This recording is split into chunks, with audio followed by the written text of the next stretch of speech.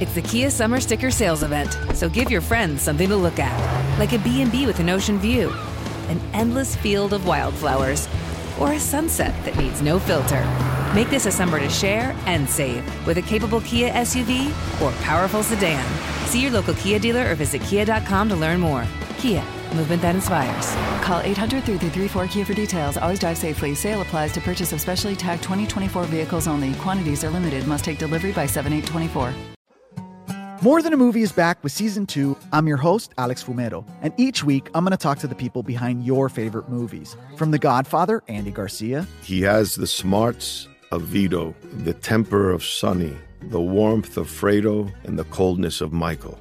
To the legend behind La Bamba, Lou Diamond Phillips. When I walked in, I didn't think I had a shot at Richie because John Stamos' picture was already up on the wall. Listen to More Than a Movie on the iHeartRadio app, Apple Podcasts, or wherever you get your podcasts. Hi, I'm Michael Rappaport. And I'm Kibi Rappaport. And together we're hosting Rappaport's Reality Podcast. We have a passion for reality TV, and we're inviting you into our living room. We're dissecting the drama, and we're giving praise to the single greatest form of entertainment on television today. That is right. Reality TV is the greatest form of entertainment on television today. Listen to Rappaport's Reality with me, Kibi Rappaport. And me, Michael Rappaport, on the iHeartRadio app, Apple Podcast, or wherever you get your podcast. Hey, I'm Jay Shetty, and I'm the host of the On Purpose podcast. This week, I talked to Orlando Bloom in a rare interview where we went deep into how to get comfortable with fear and how to change the guilt and shame thought pattern. People say, what are you afraid of, right? I'm afraid of fear because it's like I want to confront anything in my life that feels challenging on those levels. Listen to On Purpose with Jay Shetty on the iHeartRadio app, Apple Podcast, or wherever you get your podcasts. You're listening to the Buck Sexton Show podcast. Make sure you subscribe to the podcast on the iHeartRadio app or wherever you get your podcasts.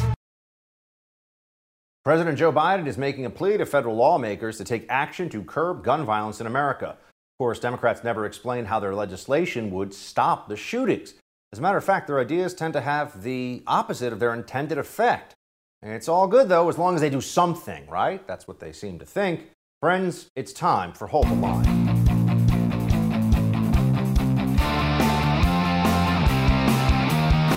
Welcome to Hold the Line. I'm Buck Sexton. He had another chance last night. Joe Biden, President of the United States. Better for worse. I think we all see it's pretty much always for worse. But he had an opportunity to bring together the American people and say some intelligent things. First of all, about the national healing process that should still be underway in the aftermath of the horrific shooting in Uvalde, among some other shootings as well in recent days that haven't gotten nearly as much attention, but also atrocious. The shooting in Oklahoma, for example. But Joe Biden took the opportunity to give a speech that was rooted in emotional blackmail, a lot of untruths, a lot of misdirection, and was basically just an opportunity to attack his political opponents instead of actually looking at what would be serious about trying to stop violence in this country. Joe Biden wants to tell you how much he hates the NRA and the gun owners out there who don't want to go along with this. Here he says, though, that he has bipartisan legislation to do something. This time, we have to take the time to do something. And this time, it's time for the Senate to do something. But as we know, in order to get anything done in the Senate, we need a minimum of 10 Republican senators. I support the bipartisan efforts that include a small group of Democrats and Republican senators trying to find a way. But my God, the fact that the majority of the Senate Republicans don't want any of these proposals even to be debated or come up for a vote, I find unconscionable. We can't fail the American people again. Do what, Joe? And that's really what this comes down to. Okay, do what? We'll talk about some of the things that he said should be done. And see, the reason they want to get so much of the emotion out there is that they just want a mobilized mentality on this issue without having to explain how then the actions that they want taken wouldn't actually change anything that we've seen going on. I mean, for example, Biden mentioned there have been 20 mass shootings. Now, how you define mass shootings is something that people have. There are different definitions of it out there, but usually it's 3 or more people who have been shot. often these mass shootings involve gang activity and other criminal activity that is completely in a different category from the kind of mass murder that we saw in that school in Uvalde. But here's Biden saying there have been 20 mass shootings since Uvalde. Watch. Since Uvalde, just over a week ago, there have been 20 other mass shootings in America, each with 4 or more people killed or injured, including yesterday at a hospital in Tulsa, Oklahoma. A shooter deliberately targeted a surgeon using an assault weapon he bought just a few hours before his rampage that left a surgeon, another doctor, a receptionist, and a patient dead and many more injured. That doesn't count the carnage we see every single day. It doesn't make the headlines. So how would any of the things, which include an assault rifle ban, magazine limitations, how would any of these things that he wants, safe storage requirements, red flag laws, would they have stopped? He said there have been 20 mass shootings. Would they have stopped any of those mass shootings? If the answer is yes, Joe Biden should tell us how and which mass shooting would have been stopped. Let's just say, for example, the shooter in Tulsa, Oklahoma, had been told, sorry, there's an assault rifle ban in effect. The shooter could have just bought a pistol, just as lethal. Could have used 2 pistols, like the horrific mass shooting at Virginia Tech, where it was 2 pistols. It was not a rifle that was used in that mass shooting. In fact, if you look at the Fort Hood shooting, another mass shooting, high casualty count, many deaths attributed to that incident, that horrific incident, pistols, not a rifle. So changing the weapon isn't going to actually change the lethal intent of psychopathic killers. So how would it have stopped anything? He doesn't even pretend that he has an answer to that. But what he does want, of course, is political mobilization here. He wants people who are Democrats, and I guess some independents, although he's not winning over any independents with this from the numbers that we can see.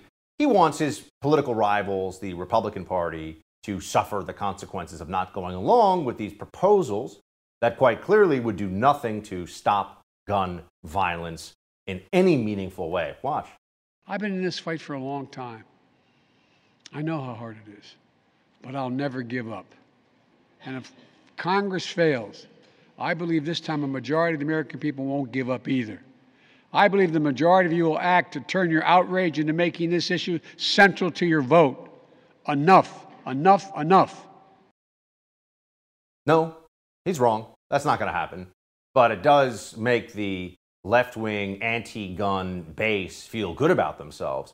Really, so much of Democrat politics around guns is just they don't like gun owners in general, lawful gun owners. Criminals, Democrats always have a soft spot for, but lawful gun owners they do not like.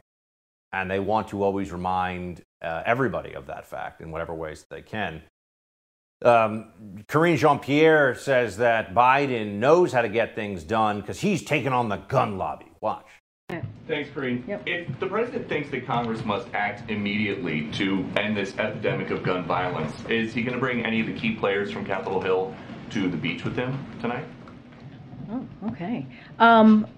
So I don't have... That's a big part of candidate Biden's whole thing, that he knows how to get things done. He does. I mean, he's beaten the gun lobby before. He has. Then why not invite these lawmakers who maybe haven't beat the gun lobby and say, this is how it's done? But it's not his thing. It's actually fact. We saw he did that in the Senate during his Congress days, that he beat the gun lobby. Think about this. Beat the gun lobby.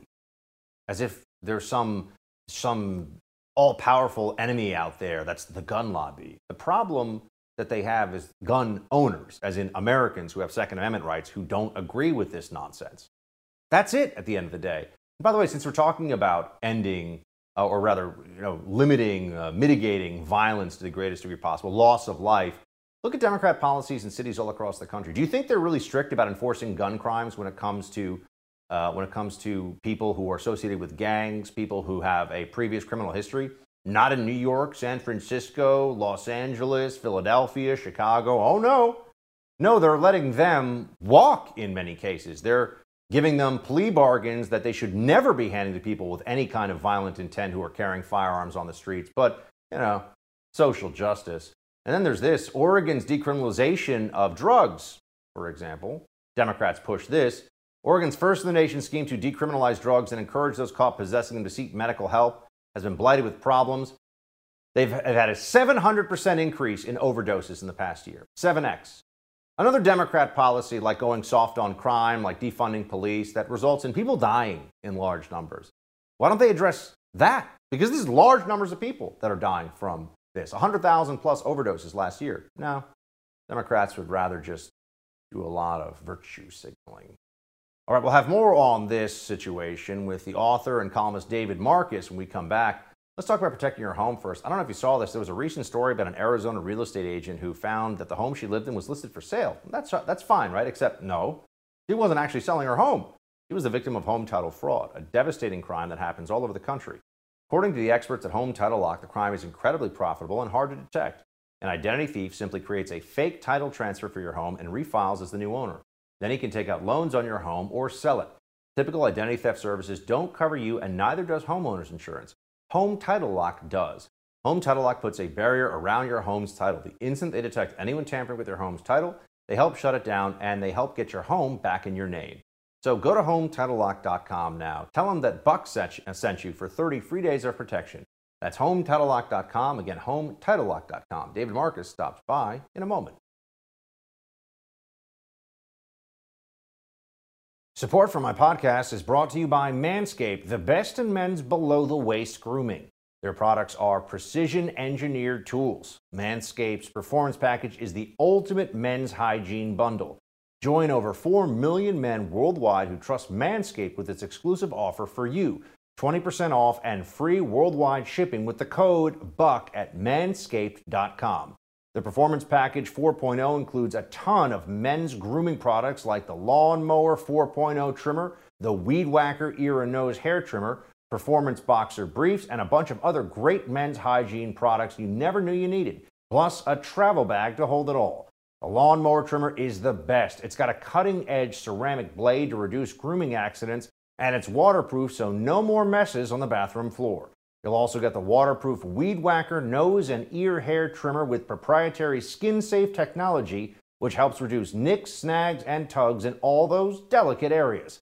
Get 20% off and free shipping with the code BUCK at manscaped.com. That's 20% off with free shipping at manscaped.com, and use code BUCK to unlock your confidence and always use the right tools with Manscaped. You will not stop us from advancing the Protecting Our Kids Act today. You will not stop us from passing it in the House next week, and you will not stop us there. If the filibuster obstructs us, we will abolish it. If the Supreme Court objects, we will expand it, and we will not rest until we have taken weapons of war out of circulation in our communities. That was New York Congressman Mondaire Jones laying the blame for mass shootings squarely at the feet of Republicans who refuse to support new gun control regulations.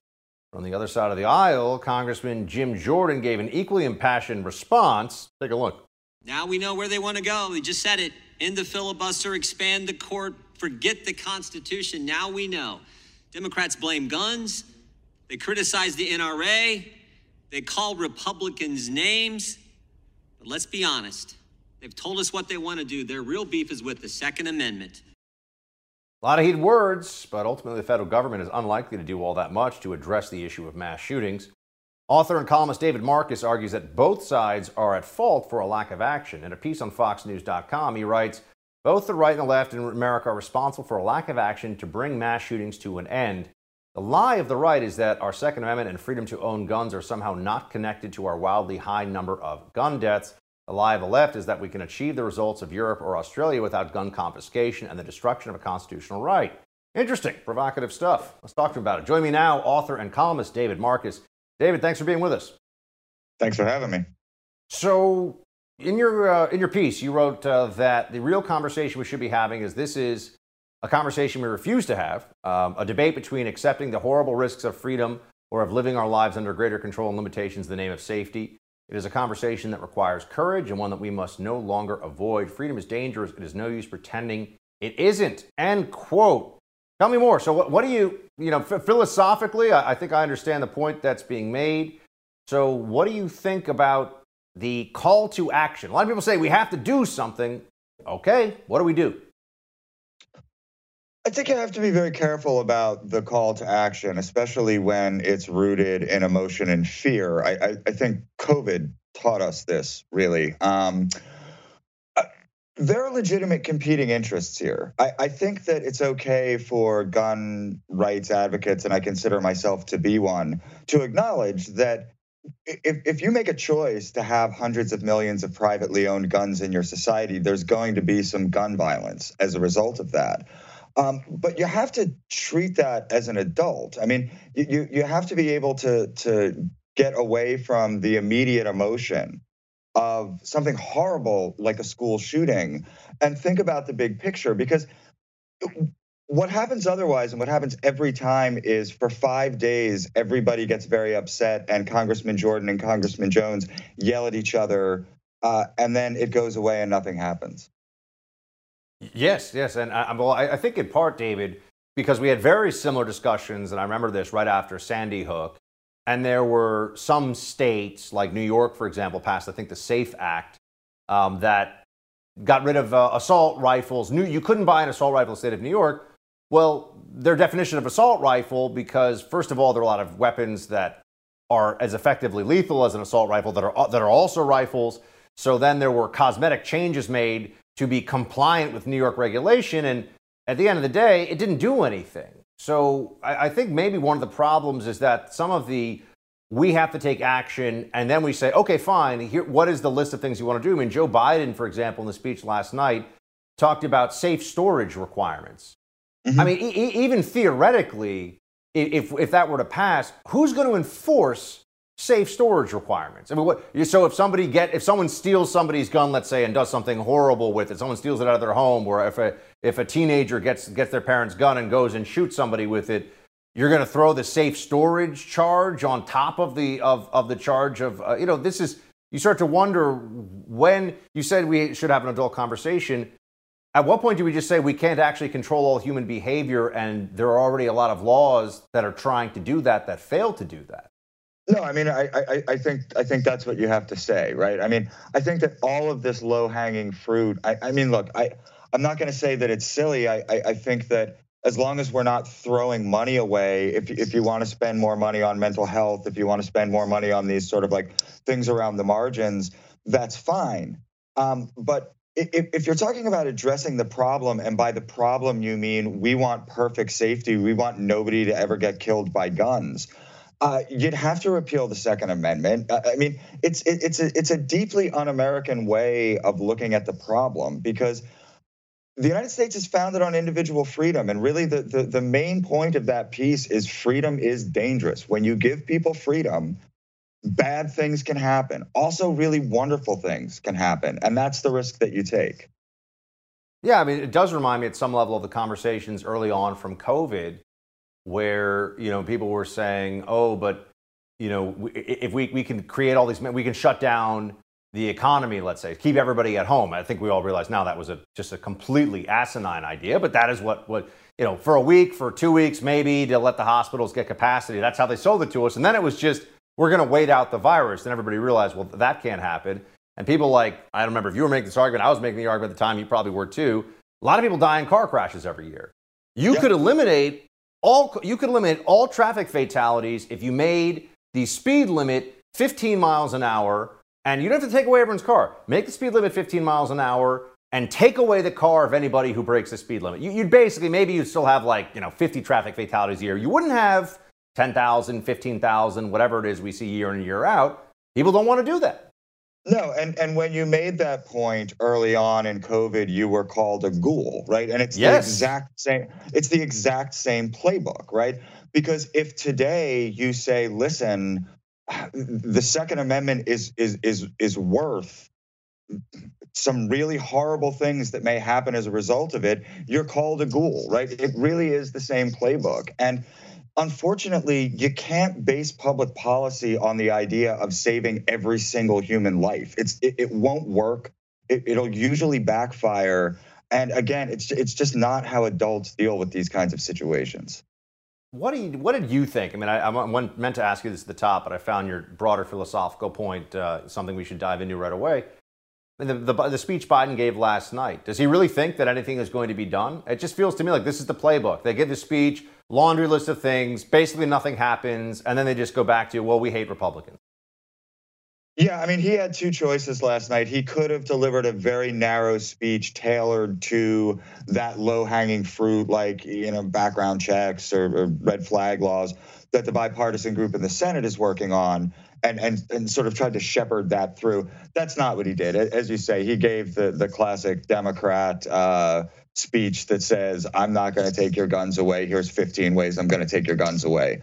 That, we've been hearing for, I don't know, decades. The one in particular that I really wish, it is stupid, almost beyond comprehension, is the Second Amendment is not absolute. And I sit here in New York City where you'd have to get a pistol, not even an assault rifle, a pistol. You're looking at about a 9 to 12 month wait, lots of processing, fingerprinting, about a $400 or $500 processing fee. So you can get a gun you can only keep at home, you cannot carry, and you have to keep in a lockbox, and you have to keep the ammunition in a separate lockbox, and you can't even leave the city of New York with it. I don't think that's an absolute right. I mean, I think we're in the land of stupidity when that's even talked about. No, I mean, look, I think that's exactly right. And I do think that, it may be that people in New York City don't want everybody on the subway carrying a gun. I mean, that might not be what people in New York want. And that's okay, right? And we have different laws in different states. And these are also sort of arguments on the margins where I get that there's people from other states who want to be able to carry in New York. And I don't know, like those are debates that we can have. But on the big issue, we need gun rights in the United States, and we need to accept that, that comes with some risks. I think that's true. Good point. David, thanks for being with us. Appreciate it. Thanks for having me, man. The Biden administration has announced new rules that may defund school lunch programs if school districts don't allow trans people to use the bathrooms of their choice. We'll have more on that with senior policy analyst at the Independent Women's Forum, Inez Stepman. First, I want to talk to you about protecting your online data. A lot of companies promise your privacy is guaranteed, but we know that's not true. That's why you need a new privacy and cybersecurity application tool called Secure. It's spelled S-E-K-U-R. Secure is using proprietary encryption and offering secure instant messaging and email. With Secure, all of your communication is based on servers and data centers hosted in Switzerland without using any of the big tech platforms. Privacy is a big issue now. Without real security, people can read your emails, messages, even your bank information. Secure will never mine your data and never ask for your phone number. You can send emails to your doctor, banker, lawyer, or anyone else with total confidence you're not being spied on by your internet provider or big tech. Secure is your solution to stop the constant theft of your digital identity. It costs only $5 for the messenger, only $10 for the messenger and email combination package. Go to secure.com and take back your privacy today. That's SEKUR.com and use promo code BUCK for 25% off. We'll be right back with more. Hold the line.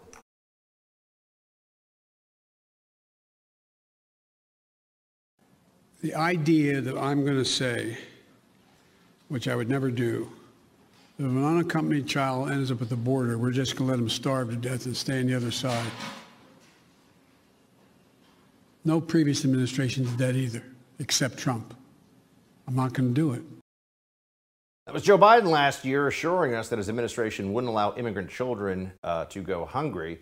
But apparently he'd be okay with letting a lot of kids in America go hungry. According to an article from the Washington Examiner, the Department of Agriculture announced that it would interpret Title IX to include sexual orientation and gender identity. This means schools will also be subject to this definition, that certain federally funded programs, such as school lunches, that's right, school lunch, tied to the trans agenda and gender identity. So you better go along with this or you go hungry, apparently, according to Biden. Joining me now to discuss, senior policy analyst at the Independent Women's Forum, Inez Stepman. Inez, thanks for being with us. Thanks for having me, Buck.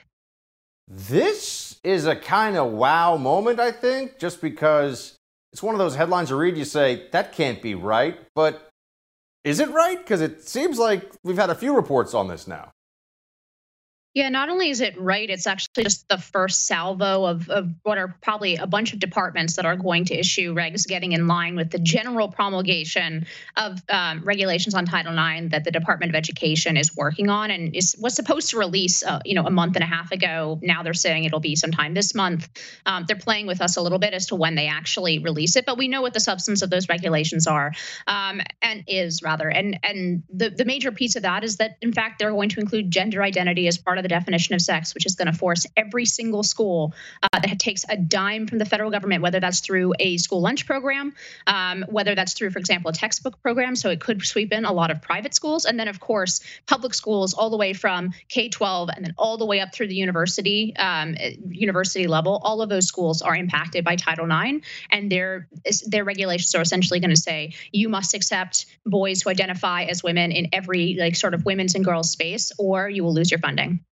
So, yeah, I mean, you wrote in a Wall Street Journal op-ed that without congressional authorization or other constitutional authority, the Biden administration is writing new Title IX rules to socially engineer every aspect of the educational experience, from student speech and school athletics to high school locker room use and relationships between adult college students. I mean, that's a sweeping span of things that they're going to try to socially engineer under Title IX. I mean, so you mentioned the gender identity component. What are some of these other aspects? I mean, you talk about student speech. What are they hoping to force on people that's outside of just the gender identity issue? Yeah, I mean, there's a very good argument to be made. This is the biggest, most sweeping change to the law that's ever been made by unelected bureaucrats. There's a very good case to be made. So not only does it essentially implement, in the context of education, more or less the Equality Act, which is something that failed in Congress, by the way. Right. It also overturns in two main buckets of constitutional rights, regulations that are promulgated by the Trump Department of Education, which are in line with Supreme Court precedent. So it's not just they're overturning regulations from the previous administration, they're contradicting Supreme Court precedent in two very critical areas. One's due process and the other is free speech. Due process, everything that happened to Kavanaugh. Right. That's been happening on college campuses for a long time. There have been nearly 200 federal cases decided on due process favorably, mostly for boys and men who have then sued because they were denied their due process rights and they were punished on mere accusation of any kind of sexual misconduct. So that's one bucket that is going to be reversed and those protections taken away in an unconstitutional manner. And on speech, it's because college campuses this is mostly a university issue.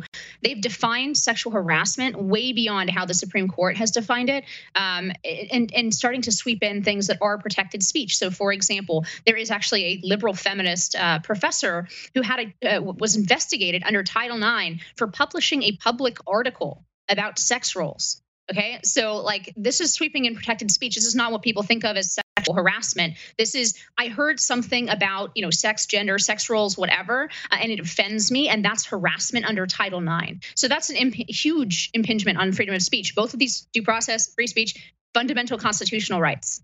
This is stunning, Inez, and it sounds like essentially, let's just say if I am a university student.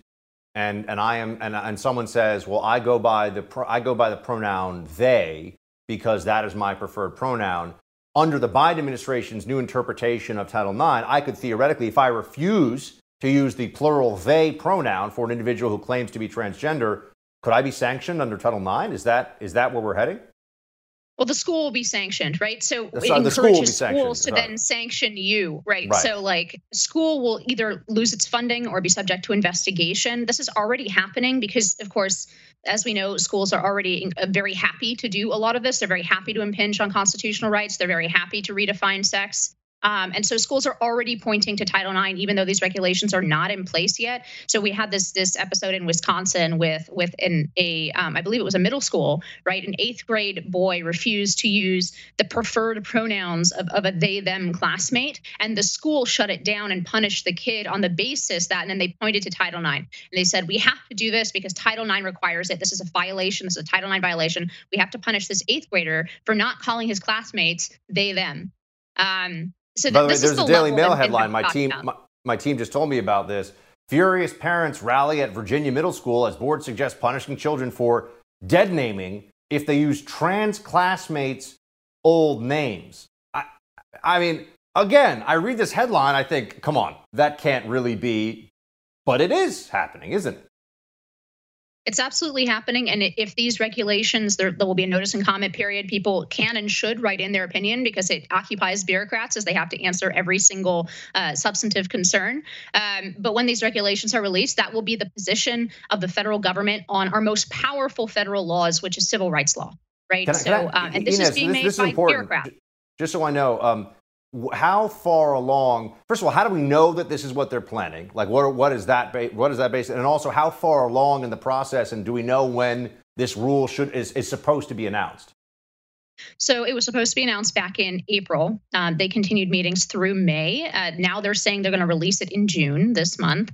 I don't know when exactly they're going to promulgate this, but they did leak it to Politico, probably on purpose, to Politico and the Washington Post, the substance of these regulations. So it's not really that much in doubt. I mean, things may be phrased one way or another way, but these three buckets of changing the definition of sex, attacking due process, attacking free speech, those three buckets are likely to come out in the proposed rule very similarly. I honestly think they're playing with us because they know they can rely on schools to actually implement these changes ahead of the rule actually going into effect. So I think what they're trying to do is minimize or delay the backlash. I wouldn't be surprised if these regs don't formally drop until after the election, for example. I was going to ask you, because they have to know that what we've seen in Loudoun County, Virginia, and now in Florida with Disney and the trans thing for kids, this is turning into outside of their base and outside of the deepest blue states. It's a political liability for them.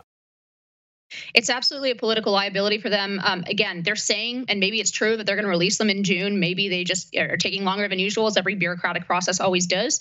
But I tend to suspect there's at least the possibility that they aren't going to want to delay putting this forward until after the election. In the meantime, they have schools who are like this Wisconsin school are enforcing it anyway. So they kind of have their cake and they eat their cake and have it too, or whatever, however that phrase goes. They're actually, these regs are being implemented as we speak by schools across the country. They get all the substance they want, and they get to delay the political backlash for having actually promulgated rules this broad and this dismissive of fundamental constitutional rights. Inez, really interesting stuff. Good work. We'll talk to you again about it soon. Thank you. Thank you. The White House has announced that children under the age of 5 will likely be eligible to receive the COVID-19 vaccine in the coming weeks, which is totally unnecessary if you actually look at the data. We'll have more on that with the First TV's Tiana Lowe in a moment. Stay with us. Each morning, the President of the United States receives a highly classified briefing on the most important issues facing the country.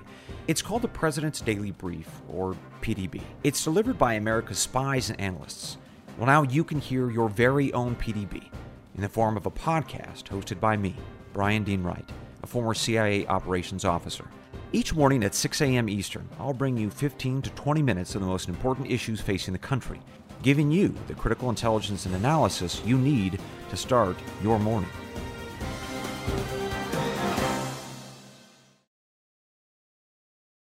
Let's talk about what we know at this moment. We know that many, many parents are eager to vaccinate their youngest kids. And it's important to do this right. We expect that vaccinations will begin in earnest as early as Tuesday, June 21st, and really roll on throughout that week. White House COVID-19 response coordinator Dr. Ashish Jha says children under 5 years old could receive their first vaccine before the end of this month. But are parents really that anxious to get their really young kids vaccinated? Contributor here at the First TV, Tiana Lowe, joins me now to drop some truth bombs here. Tiana, what is wrong with these government bureaucrats who seem to think that there is a frenzy from parents to get their 4-year-olds vaxxed? What's going on? All you have to do is look at the most blue areas of America to see how little vaccine uptake there has been for those 5 through 11. Even in, indigo blue Washington, D.C., I think it's fewer than half of all 5 through 11-year-old children have been vaccinated. And that's, D.C.'s 92% of Washington, D.C. voted for Joe Biden. You really couldn't get a more representative data set of what the president's base looks like. And, they aren't taking it up. So it seems really unclear that there is going to be a mad dash for the under fives, especially considering that virtually no under fives have died of this. And it also just goes to show that the priority from this White House is not in ensuring that those seniors who, again, are the ones who are actually dying of this thing, ensuring that seniors are, getting vaccinated, getting boosters. Instead, we're focusing on what literally dozens of deaths. I mean, even under 17, barely 1,000 Americans under the age of 18 have died from COVID. It just once again shows it is about appeasing a very, very specific, overeducated white millennial women demographic the president has been courting in his COVID campaign. No focus on global COVID outreach. No focus on just keeping the hospitalization rate low with seniors, and instead all about just this performative anxiety about risking the idea that your kid could be one of a dozen 4-year-olds who dies of COVID. Children currently represent, Tina, about 18.9%, it's pretty specific there, of all COVID-19 cases reported in the U.S. So that's more than 13.3 million infections. I mean, we've had lots and lots of kids who have gotten the disease. And to your point, they're basically fine. And we also are to believe, based on the data, that they're very unlikely compared to adults to even spread it to other people. So on what basis do children need the vaccine at all, I guess? I just wonder, why are we even still having this? I mean, it's not just a conversation. I mean, the government is pushing this. No, and I mean, I think the only good thing is that you see globally, global liberals have really, and Europe has really put us to shame in the idea of for them, some of these countries that even had very stringent vaccine mandates for adults really made no push to vaccinate children. You have a place like France where they had a very hardcore vaccine mandate for adults for a couple of months in place, got their adult vax numbers up really high, and now there was never really any regulation for the kids. I mean, from school closures to now, vax mandates and requests. The U.S. has been a global outlier. And I suppose the only good thing about it is, if you can't get a majority of parents in D.C. to vaccinate your 5-year-olds, I don't know how there will be a giant push to get, newborns vaccinated.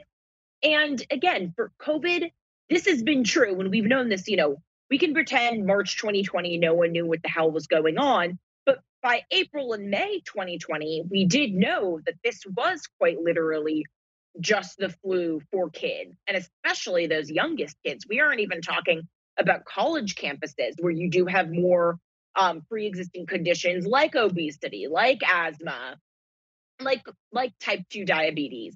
Among these youngest kids, they don't have any of those pre-existing risk factors. Right now, the biggest risk to their health is that they get locked in at home wearing a mask and gain a bunch of weight because they aren't allowed to go play out on the playground and socialize.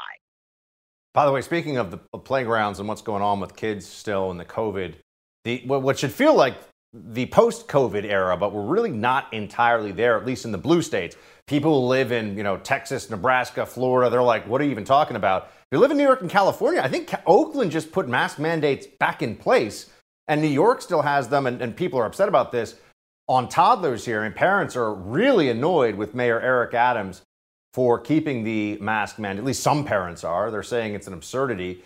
I mean, here you go. As a New York resident, I voted for Adams because his whole platform was that he would get things back to normal. It's just been really frustrating because it seems like Mayor Adams is doing nothing about it. There's been no update about what there'll be in the summer. And as a parent, it's very frustrating. Makes me question whether New York City is the right place to raise my family. That's Danielle Pollock, a Bronx mother of 2. I mean, I can just say anecdotally, I think this is increasingly representative, Tina, of what people are feeling here, which is, so no one else is masked, basically. Adults aren't masked. And kids, 12-year-olds not masked, 18-year-olds not masked, 4-year-olds are masked. Like, what are they doing? No, Eric Adams explicitly ran on 2 major platforms. One, combating crime, as he was the Brooklyn police commissioner. And 2, bringing New York back. He has made this major push to have all of the office buildings in Midtown and downtown reopened, to have normal traffic back in restaurants. But his big thing has been the workplace. Now, here he is mistaking effect and cause. He does not realize that by keeping kids in this mask regime, you have tons of parents who have gone out to Connecticut, who have gone to, God forbid, New Jersey, because they don't want their kids going to school in this permanent masking state. I know personally a bunch of people who consider themselves lifelong Manhattanites who've decided to decamp to, Greenwich, Connecticut. And you will not get those office buildings back to capacity so long as you have parents terrified, either because they have the mandatory school closures based on quarantining rules, which we know are still insane in New York, or because they just want to forego the masking regime entirely. Eric Adams, he's been spotted jaunting around with models like Cara Delevingne at nightclubs, hitting up, the most expensive spots, going to the Met Gala. These kids are still in masks. Not a mask to be seen on Eric Adams. And that's fine, because he should understand that as a healthy person who has had, upwards of a year at this point to choose to get the vaccine, not get the vaccine, whatever. But why put the most onerous regulation on the demographic least likely, vaccinated or not, to come down with any severe case of COVID? And, Eric Adams, he's had 100 days in office. He's had an ample honeymoon period. But I think crime isn't getting any better, and the mask thing is just really rubbing New Yorkers' nose in it. But in the lack we actually have some data on this, Tina. Parents of school-age children, 40% say masks harm their kids. 46% say masks harm kids' social learning interactions. 39% say masks harm kids' mental and emotional health. This is a Politico Harvard survey. So, yeah. Parents do realize this is actually bad. This is a problem. Yes. And the craziest thing about that Politico Harvard poll is when you bifurcate between Republicans and Democrats, even Democrats, you still have on all those figures, a majority either think it's harmful or does nothing. We as citizens accept a regulation. We do not do so because it is useless. We accept a regulation as a populace because a majority of people are supposed to think that it is helpful. And the fact that not a majority of Democrats think that these mask mandates are helpful for their children just goes to show how much, these federal bureaucrats and these blue state and blue city bureaucrats have just completely lost the plot on what people care about. Tina, thanks for being with us. Always good to see you. Thank you, Buck. After the creepy porn lawyer Michael Avenatti learns his fate, it probably wasn't what he was hoping for. We'll have that in quick hits. Stay with us.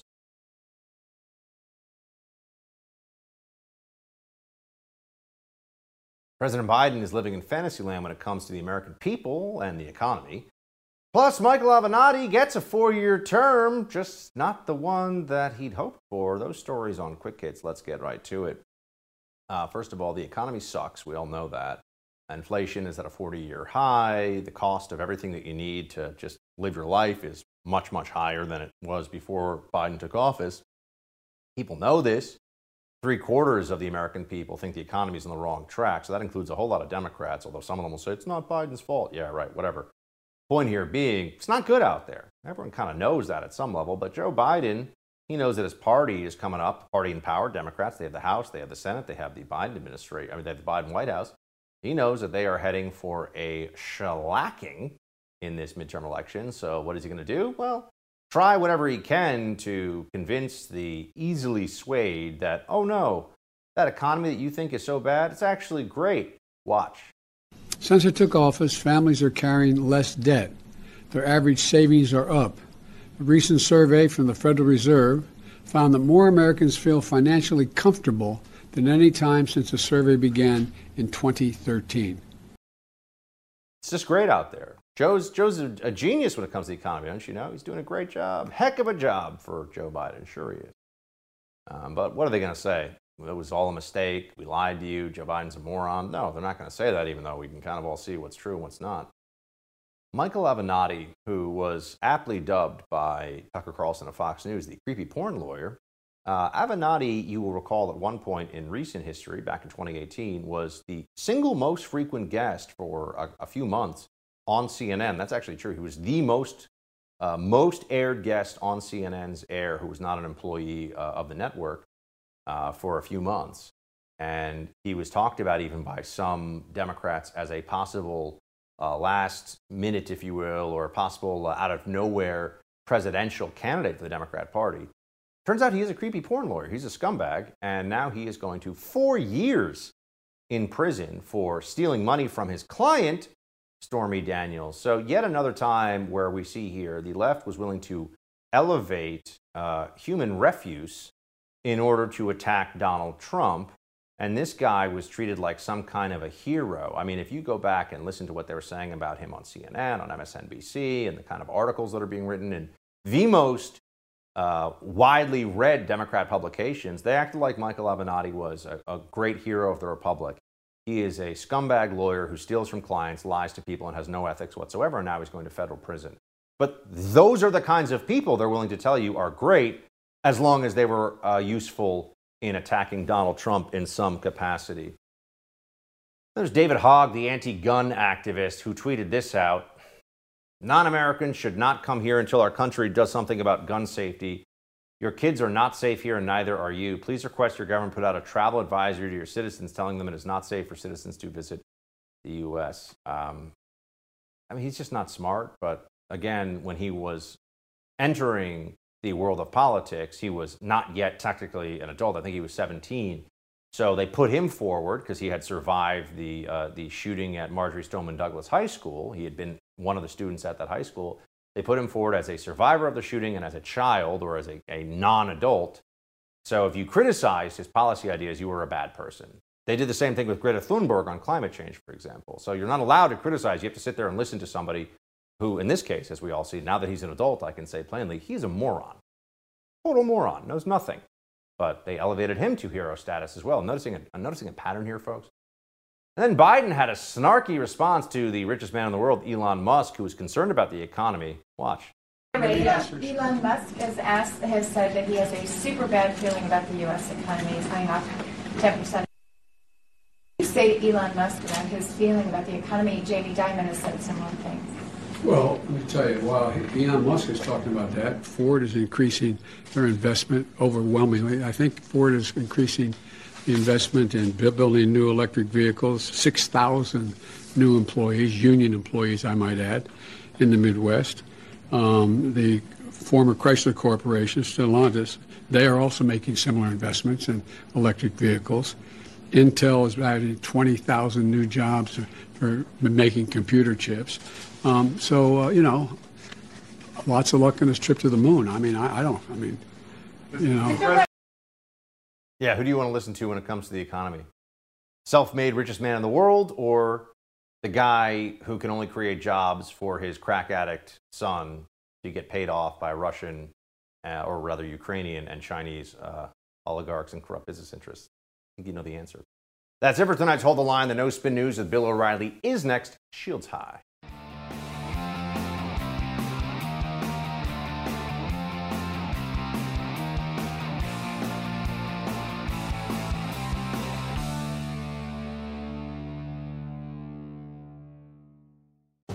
Each morning, the President of the United States receives a highly classified briefing on the most important issues facing the country. It's called the President's Daily Brief, or PDB. It's delivered by America's spies and analysts. Well, now you can hear your very own PDB in the form of a podcast hosted by me, Brian Dean Wright, a former CIA operations officer. Each morning at 6 a.m. Eastern, I'll bring you 15 to 20 minutes of the most important issues facing the country, giving you the critical intelligence and analysis you need to start your morning.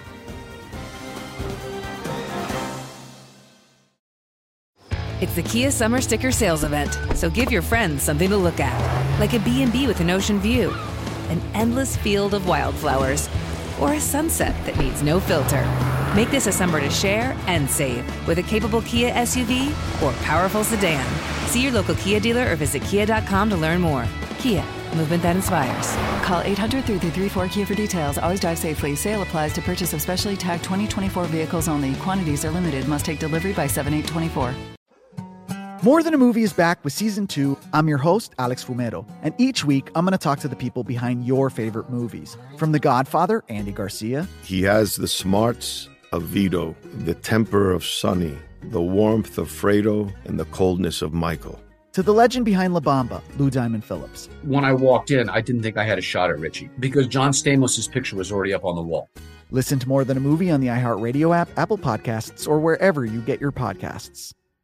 Hi, I'm Michael Rappaport. And I'm Kibi Rappaport. And together we're hosting Rappaport's Reality Podcast. We have a passion for reality TV, and we're inviting you into our living room. We're dissecting the drama, and we're giving praise to the single greatest form of entertainment on television today. That is right. Reality TV is the greatest form of entertainment on television today. Listen to Rappaport's Reality with me, Kibi Rappaport. And me, Michael Rappaport, on the iHeartRadio app, Apple Podcast, or wherever you get your podcast.